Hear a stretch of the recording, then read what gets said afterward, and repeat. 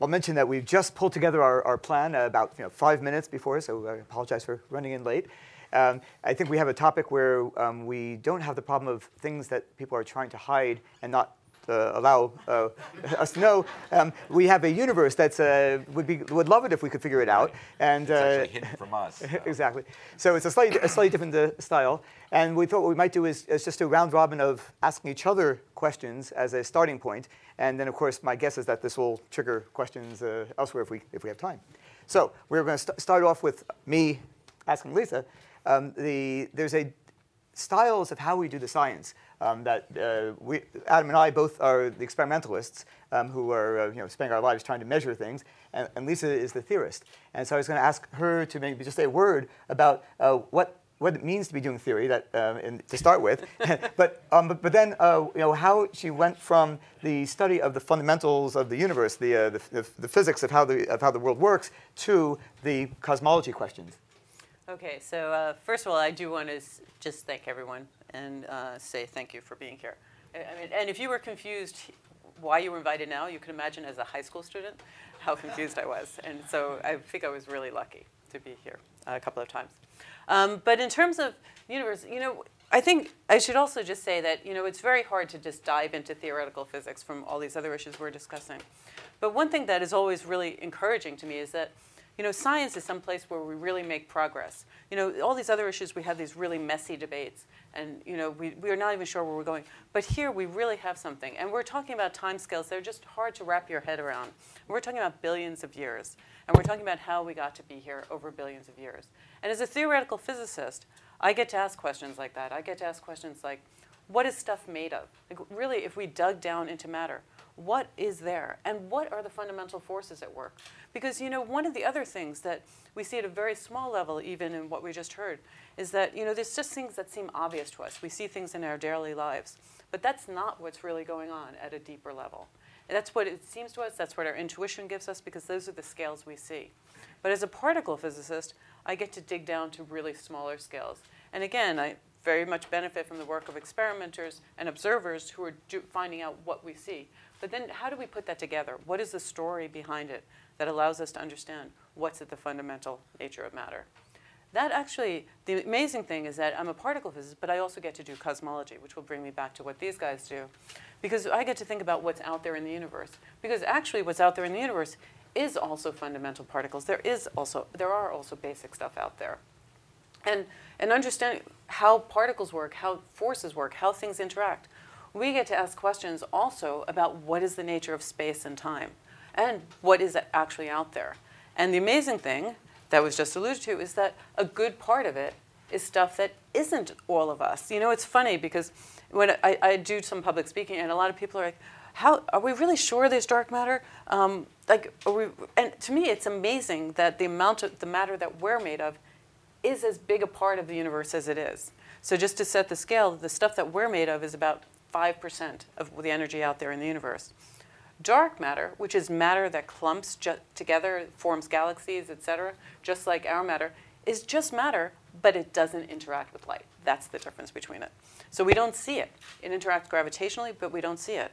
But on top of that, 70% of the universe is dark energy, which brings me back to asking you, how did we find out about dark energy? Right. So I got involved in... And what is it? Yeah. So we don't know. Back to you. No.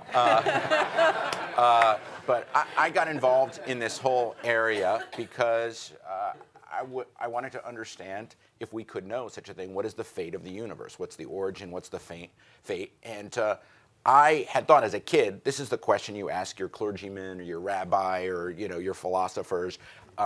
And so I was amazed when I first got into physics to find that you could actually make measurements and learn this. I was the kind of kid growing up who, I'd ride in the back of the car on the way down the New Jersey Parkway to the beach, and most kids ask, are we there yet?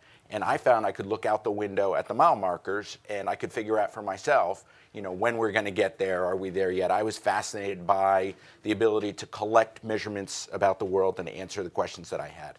And so when I first got into physics, I learned that we can make measurements about the universe that will tell us what its fate is.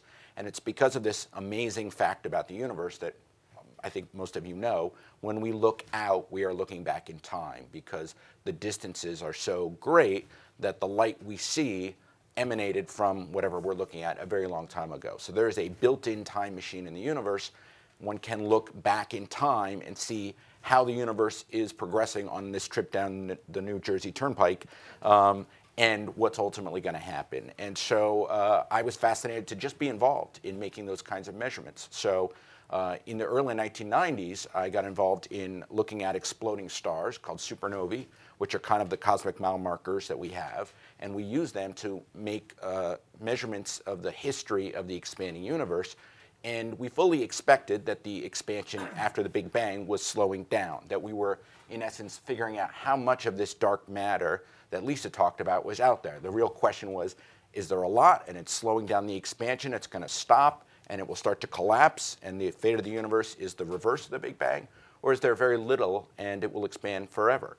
And I'm going to break the story there and turn to Saul so he can tell you what was so surprising in this discovery. Do you want to share what your... And I should say that this question was for me, it was exactly the kind of question that I always had wanted to be able to answer because it's getting at something that seems philosophical, as Adam was alluding to. And the mix of the philosophical conclusions that you could draw was wonderful. You were able to go out, make this measurement of the brightness of these actual existing things, these exploding stars. You can go measure their brightness. And it could tell you, we're looking forward to it telling us, will we live in a universe that will someday come to a halt in its expansion and collapse, or will it expand forever? And it would also tell us whether we lived in a universe that was infinite, that goes on forever, or in some spooky way, is there only a finite amount of real estate out there, and that at the end of the day, I guess prices will go up, And it was all happening, we were getting to the point of collecting this data. It took us actually, we thought it was going to be a 3-year project. By the end of 3 years, we still hadn't found our first very distant supernova. It was 9 years in before we actually had the data in hand and we were analyzing it. And we were about to see what the fate of the universe was going to be just before the millennium. So we could walk around with these little signs, saying the universe is coming to an end or not, depending on what we found. And we put the points in the plot. And it turned out that it was not slowing down enough to come to a halt and then collapse, but it was not even slowing down at all. It was actually speeding up. And so that was this huge surprise. We didn't have that was not part of the physics that we were considering at that point in the story. And so you were sometimes lucky to get a really, really good problem to work on. And I think we felt that way. Our groups were thrilled about the opportunity to work on a problem that we really cared about. But the chance that will turn into something even luckier, that you'll get a surprise that possibly reveals something that we've hadn't accounted for in these fundamental physics stories up to this point in this way, was just tremendous. And so I think we felt, the world could not have gone better in terms of treating us nicely and allowing us to see a little glimpse at something.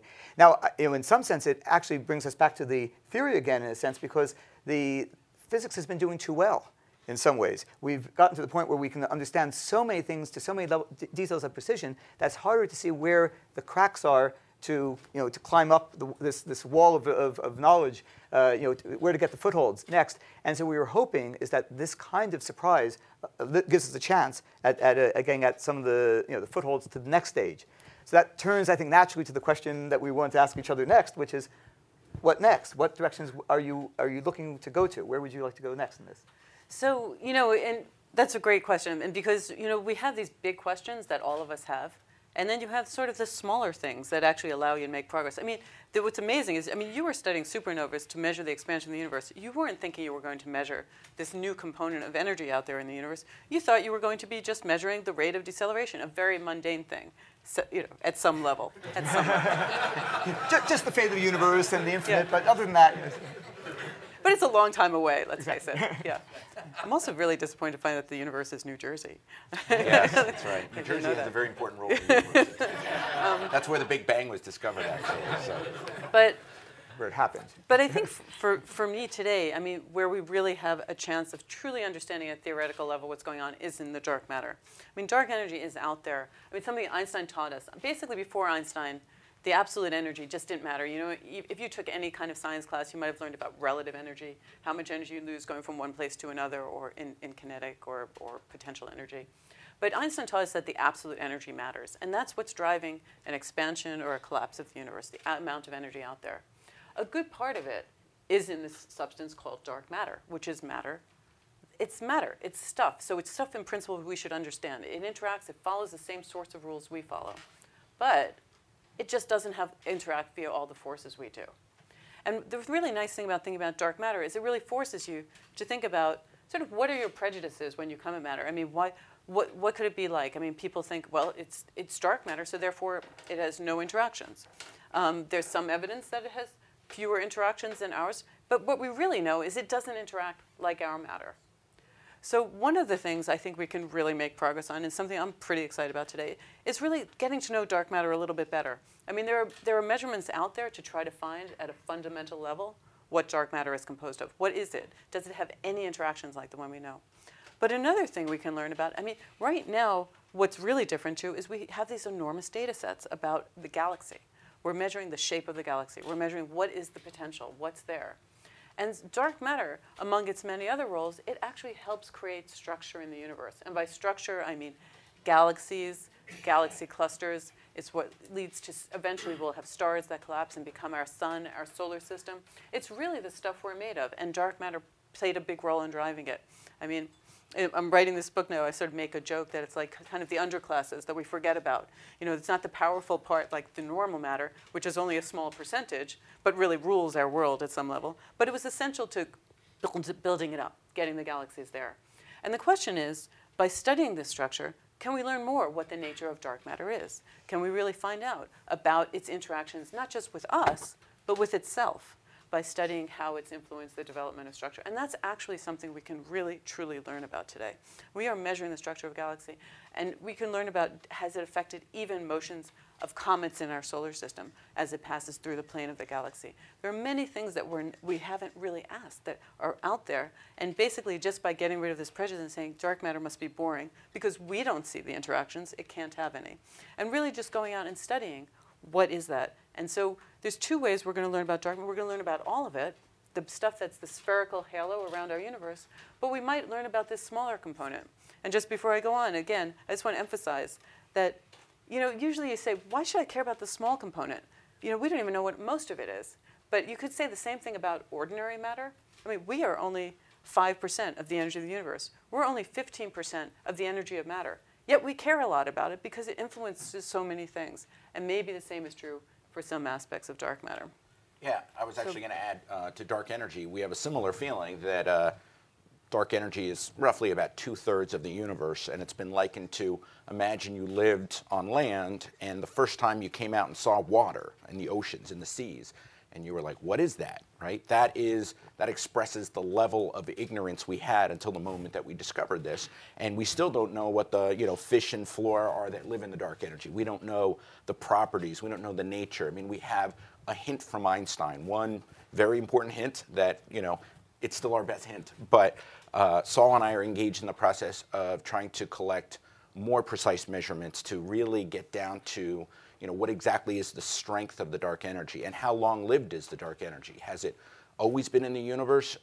There's one very important theory in cosmology about how the Big Bang occurred, and part of that has or requires that there's an episode of dark energy existing in the beginning. So we question, is the dark energy we see today related to that episode? Is it some kind of echo of that episode? Does this happen from time to time? This gets really down to the question of ultimately, not just what is the fate of our universe, but did our universe have to progress in this way?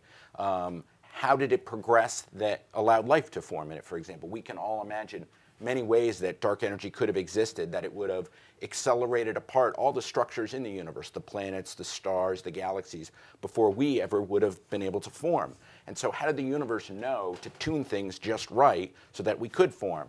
And this has led to people, I'm going to say like Lisa, I don't know if you'll agree with this, to hypothesize that the only explanation really is that there must be many universes which are trying out all kinds of combinations. The only thing I would say is I would get rid of the only, because it's the only one we know about. Right. But that it would our universe would be special only because we were able to form in it and come to the realization, wow, we're here. The laws seem so perfect. But there could be all these stillborn universes where the laws are not right to support life. There's nobody in there to question their bad luck. And so I think for Saul and I, we find it very exciting. We day to day make very minor measurements. We look through telescopes, not with our eyes, but we analyze data. But we know that it's touching on these really big questions, and those are the things that really fire us up.